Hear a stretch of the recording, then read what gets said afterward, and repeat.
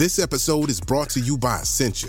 A better you starts with better hydration. Essentia is on a mission to inspire people to do what matters most. Their proprietary ionization process transforms water from any source into ionized alkaline water, providing water that's 99.9% pure with a pH of 9.5 or higher. Essentia Overachieving H2O, the #1 ionized alkaline water. Shop now.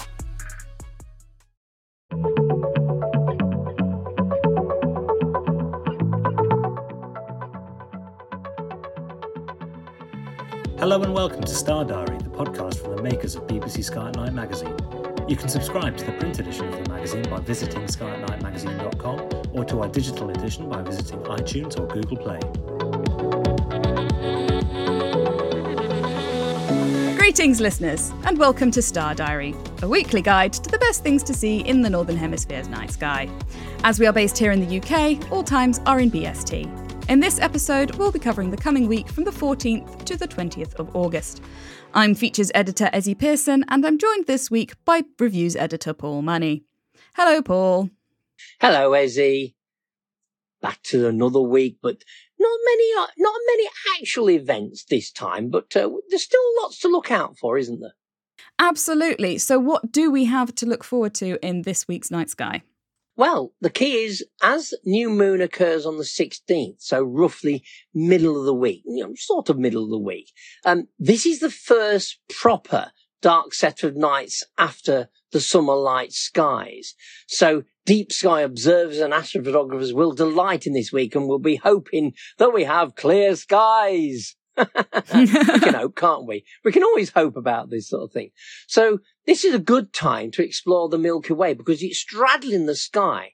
It's actually going from the northeast roughly right across the sky and then dropping down towards the south and the southeast sort of thing. So it's a great time to look at the Milky Way. And there are lots to see along the Milky Way. I mean, we've got star clusters, we've got nebulae sort of thing. We've got sort of like things like globular clusters as well. We've got the dark rift in Cygnus. So we've got dark clouds. A lot of people tend to forget that you can actually see dark clouds of dust. But the key is to see there's got to be a background to it. So lots of stars because of the Milky Way.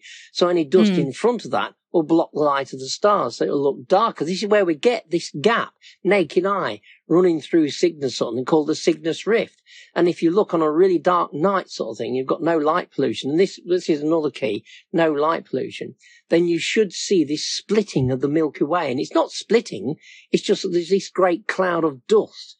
So this is a great time to look at these sort of dark clouds, and especially one in Cygnus, because it looks like the Milky Way splits, but it doesn't. It's this great cloud of dust that's sitting in between us and the rest of the galactic disk that gives this impression that it splits, but it's actually a great cloud of dust. So yes, I always think it's quite funny saying you can actually see a dark object at night. I always think it's one of those things that the thing that makes the Milky Way so interesting is the fact that it does have these bits that you can't see, and it makes it sort of into something that's patchy with lots of interesting features into it rather than just this sort of plain band going across the night sky. And also because, I come from a space science background and like astrophysics, it's really interesting to see that, there's all this dust in the night sky, as much as that causes people a lot of problems when you're trying to, look in towards the galactic core or into the depths of the universe. The fact that there's all these dust clouds getting in your way. It's very annoying, but... That's for the professionals. It's very annoying. That's why you have to go and build a very, $10 billion dollar telescope, the JWST, to try and cut through all of the dust.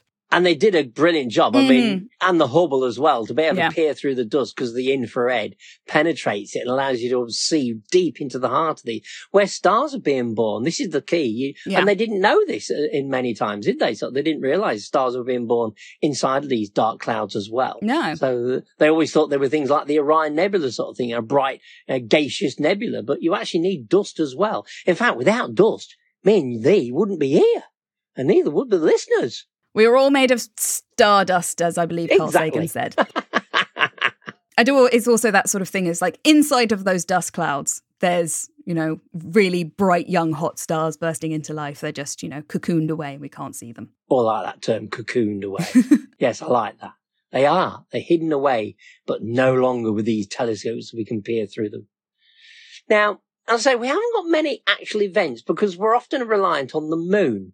Well, we've got one, and that the moon, although it's gone through new on the 16th, it will creep into the evening sky. It crawls back into the sky. Again, the ecliptic is shallow, so it takes its time to emerge. So it'll be a difficult one. But on the 18th, you want to be looking just before 9 p.m. in the evening. So it's one of those things, sort of, again, you've got to make sure the sun has set, but look for a very, very, very thin, very slender crescent moon. You might get a bit of earthshine, but I think the sky background will be bright, so it makes it quite sort of harder to see the distinguish between the two, but should have a little thin crescent. And if you can, on the 18th, just to the left will be Mars. But you've got to get them before they set, and they'll set within about 5-10 minutes. So you've got to get them quick. So it's about 30 minutes after sunset on the 18th. And after this, really, Mars does become an extremely difficult object, whereas the moon will gradually move higher up the ecliptic and become easier to view as well. But that's for next week sort of thing. But this is a chance to actually spot it next to Mars, and it'll probably give you the last chance of seeing Mars itself. Now, we mentioned that once twilight is over, and this applies all week, the sky is getting darker. Now, Saturn is over in the southeast. We're looking at 11 o'clock now, and Saturn is well up in the southeast, with Neptune in the east-southeast. Jupiter is now rising by 11 o'clock. It's amazing how quick it catches up with you. You're lamenting the fact that Jupiter was lost in the bright twilight sort of thing in June, and now suddenly, a month and a half later, it's back and in a dark sky and rising, and say, just before 11 o'clock in the evening. So give it a short while later, about half an hour, and Uranus will actually have risen as well. So you'll have all 4 gas giant planets to view. And of course, if they're available to view, they're available to image as well. You really want them to get higher, and Saturn at the moment will be the best place to view before, in actual fact, the twilight begins, because it'll be high up in the south, around about sort of 2 a.m. in the morning. But with it being higher along the ecliptic as well, it's much better than it was a few years ago when it was languishing down in Sagittarius and very low, and we were looking through a lot of the murk. So we're beginning to get to the stage whereby we've got the planets in a more favourable position to actually photograph and image, and we get some absolutely stunning images sent in from our astrophotographers. It's just incredible to see the detail on these planets as such. So it's nice to see them actually coming up. Now, the thing about Saturn, and it's something that a friend's photograph recently reminded me, the rings are beginning to close up. I forget now when it will be actually edge on, but we can only be 2 or 3 years away from that, I would have thought. We actually have an article about that in our August issue of Sky at Night magazine, which is all about how to photograph Saturn before its rings tilt away from view. Next year, you will just be able to see the fact that they're tipped slightly, but then I think in 2025, that's when they're pretty much going to be edge on.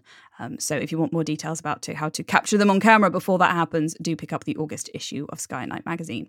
So view it now while you can still see the rings. Absolutely. I can remember the last ring plane crossing, and it was like, where's the rings gone? And for a few weeks, you could not see any sign of the rings. Yeah. And amazingly, the Hubble telescope was able to pick out this tiny, thin pencil line across Saturn. It's just absolutely gorgeous sort of thing. But for us, pity average people with ordinary telescopes, it was like, where's Saturn's rings gone? we should point out they will be back. As soon as the 2025 is over, we're moving forward. They will start tipping back the other way as our angle relative to Saturn changes, and we can see the other side of the rings. It's very easy to forget, isn't it, that planets, the other planets, quite often some of them have got their own decent actual tilts. If I remember right, sort of thing, Jupiter, hardly any tilt at all. It's about a degree or so, but Saturn is 26 degrees. So, and that gives it its seasons as well. But it also means we get this varying view. Just think, if from Saturn's point of view, if we had rings, they'd see something similar. Yeah. They would see the Earth have rings, and they would go through a ring plane crossing as well. That would be interesting. That would be fun. We'll have to wait. You know what? We'll have to wait until we've got space travel and whatnot. And I know it's a long time in the future. And we've got a space station in orbit around Titan. And then there'll be astronomers waiting for the Earth to transit the sun. That'll be an event for them. Yeah. You know, something we can't see, of course. We have to wait for Venus and Mercury, and we won't be getting Venus now in our lifetime, sort of thing. Mm-hmm. But at least Mercury, we've got a chance, a few years' time. So, you know, I'll look forward to that. Finally, we have got the actual minor planet as well. We haven't just got the gas giant planets in the morning sky. We have got Vesta.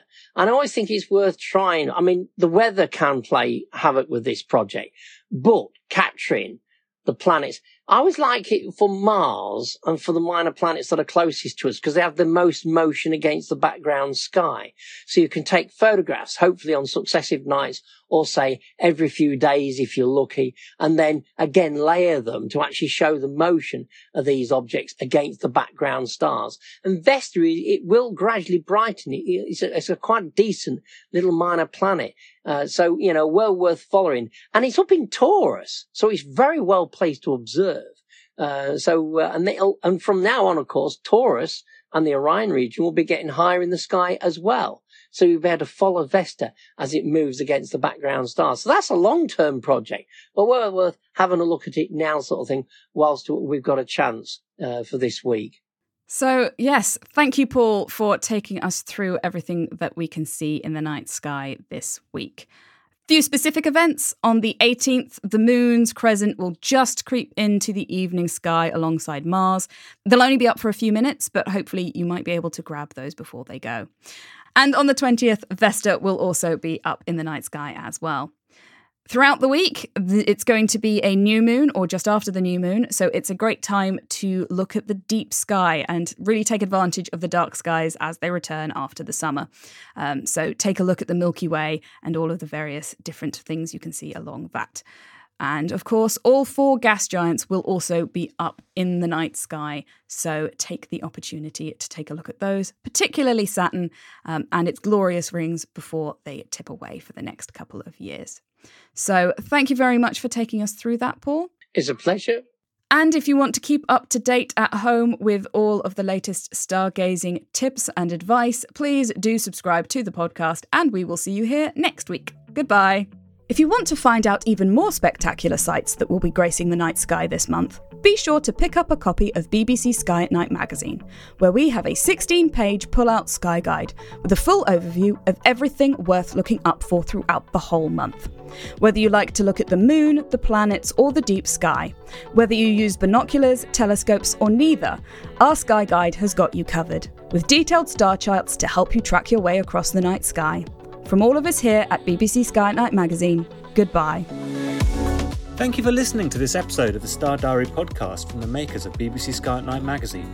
For more of our podcasts, visit our website at skyatnightmagazine.com or head to Acast, iTunes or Spotify.